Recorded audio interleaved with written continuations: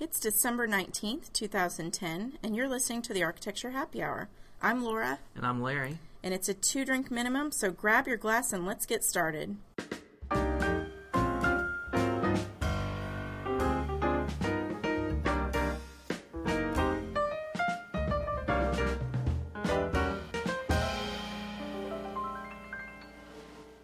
Well, it's a whopping 6 days until Christmas. Yeah!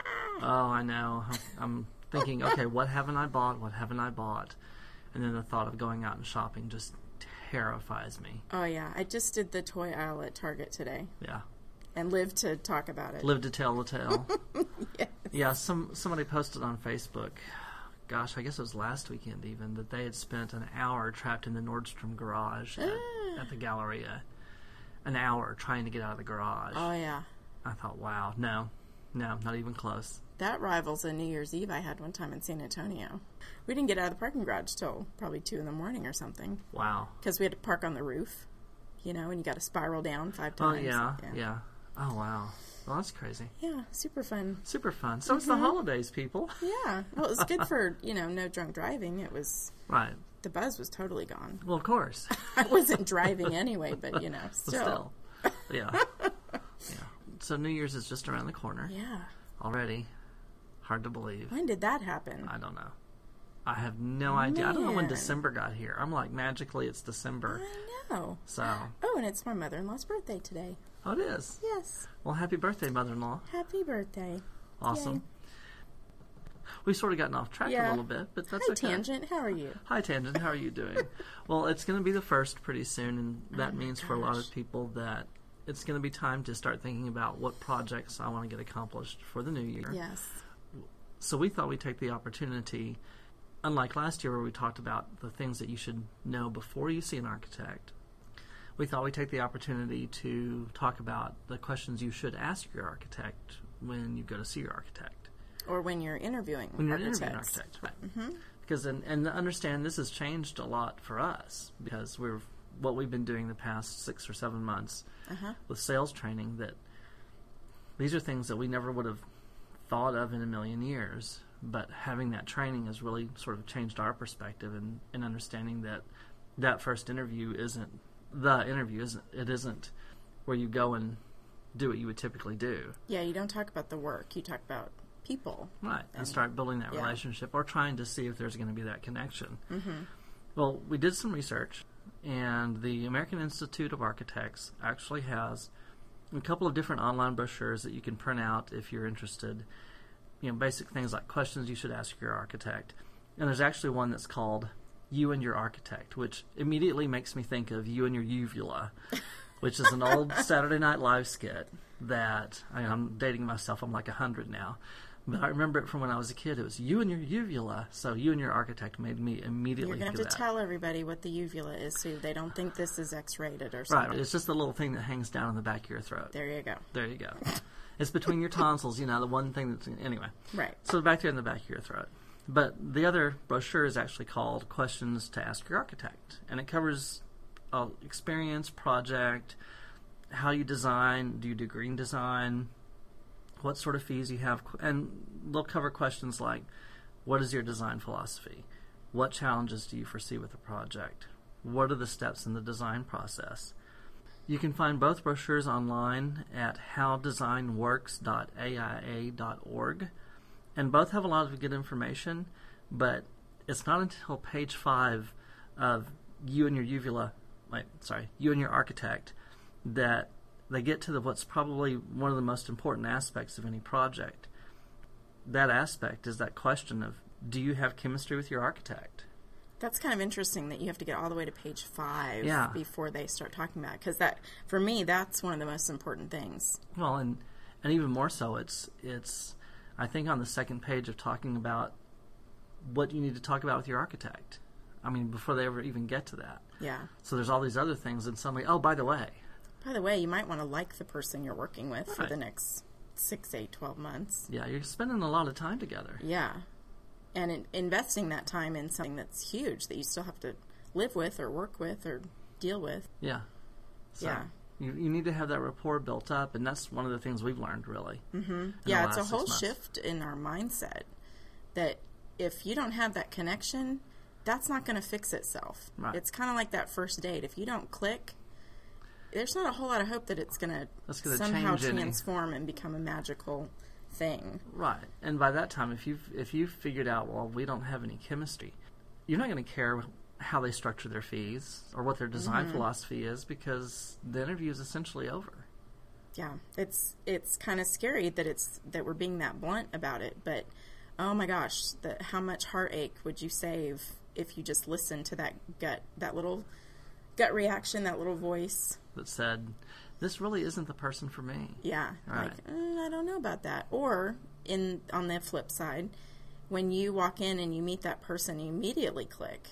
And it's just like, oh my gosh, we were best friends in a past life. Where have you been? Apparently we were separated at birth. I think so. Yeah, everybody's met somebody like that, and it's just really neat. And it's like, I don't even care what we work on. I just want to work with you. Exactly. Yeah, it could be any project under the sun.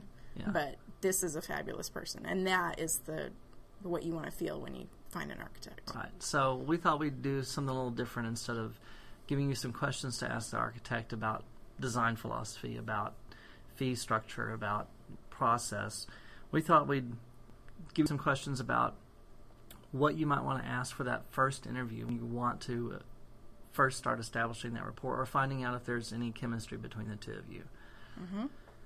So the first question is simply, ask the architect to come in and sit down.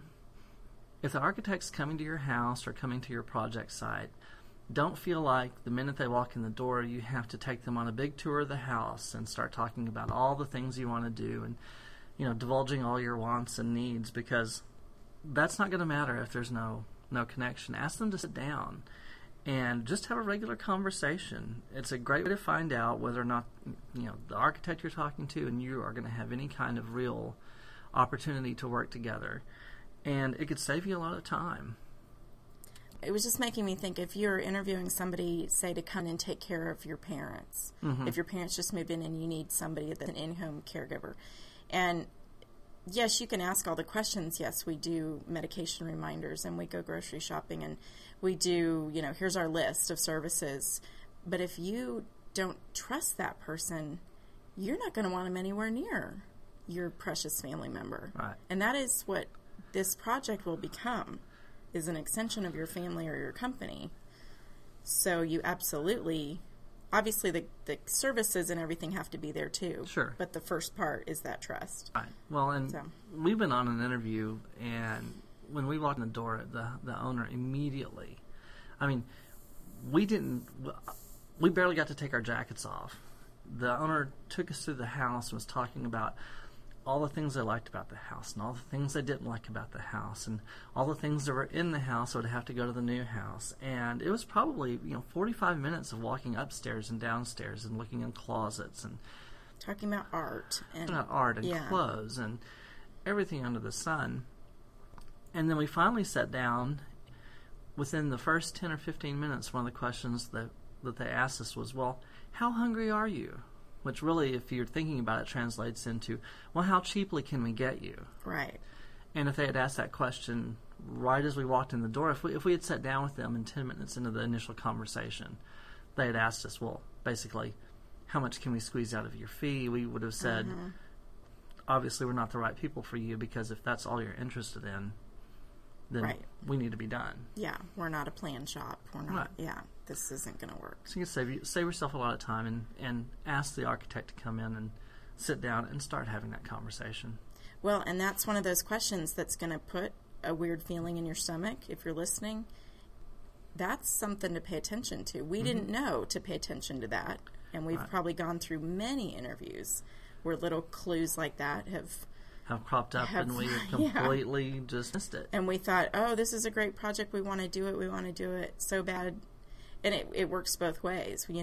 You want the project done so bad that you're willing to work with an architect that you don't like, or we want the project, in the past, had wanted the project so badly that we only saw the project and not the client. Right. And in the end, it's really all about the client. All about that relationship. Right. It's my mom was a third grade teacher for years and years and years, and it never really was about the curriculum or of course she had plenty to complain about the curriculum, but in the end it was the parents. And the kids and the relationship with the people. It wasn't the work. Right. It was those people. So absolutely listen to those little clues that might pop up. Okay, so the second question, or the second thing that you need to be thinking about, is ask the architect to put away any brochures or project literature that they may bring. A portfolio, fancy glossy leave-behinds, any of that.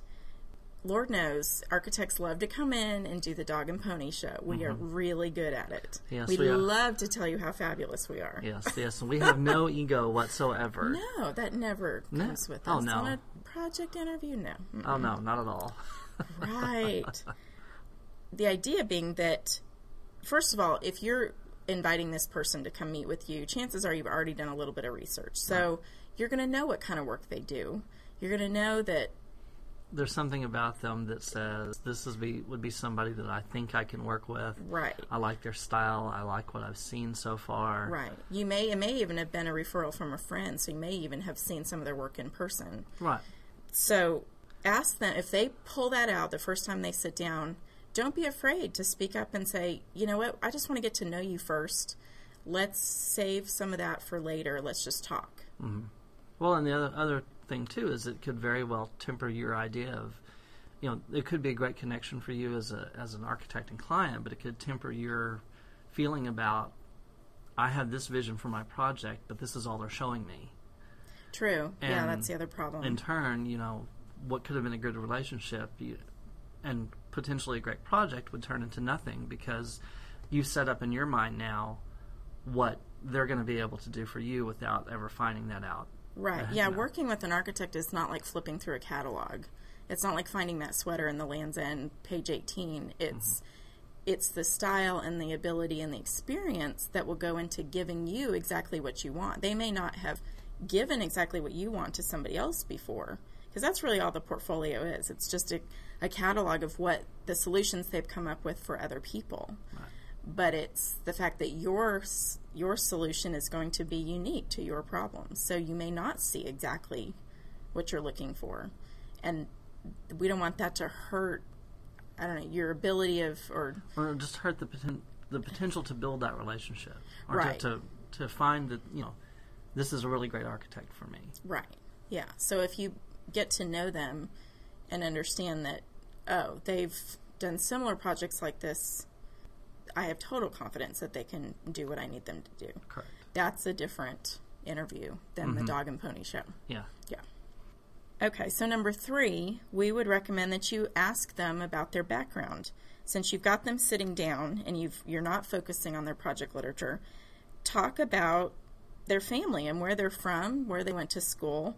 We hope that you'll find something in common, which if you can connect with somebody and have something in common, it makes it more fun, for one thing, but you also can relate to them. So if at some point in the project something difficult comes up, or maybe they are dealing with something personal, then you've got a little bit of compassion or understanding, and it will make going forward with the project a lot easier. Right. Yeah. Yeah.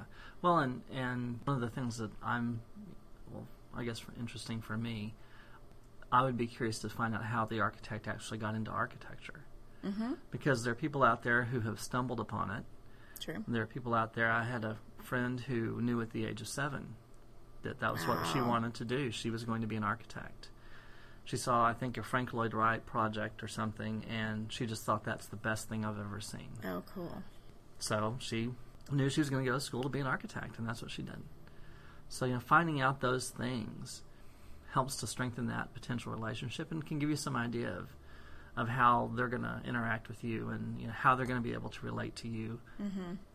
And it may even uncover, we hope you'll find something in common, but it may uncover a major issue that you can't get over. Right. It's kind of like that first date. You got to figure out, are there any major stumbling blocks that could cause me major problems down the road? Right. Well, and the other thing that it can do as well is pull up, everyone goes into a project thinking, I need this project for this reason. Mm-hmm.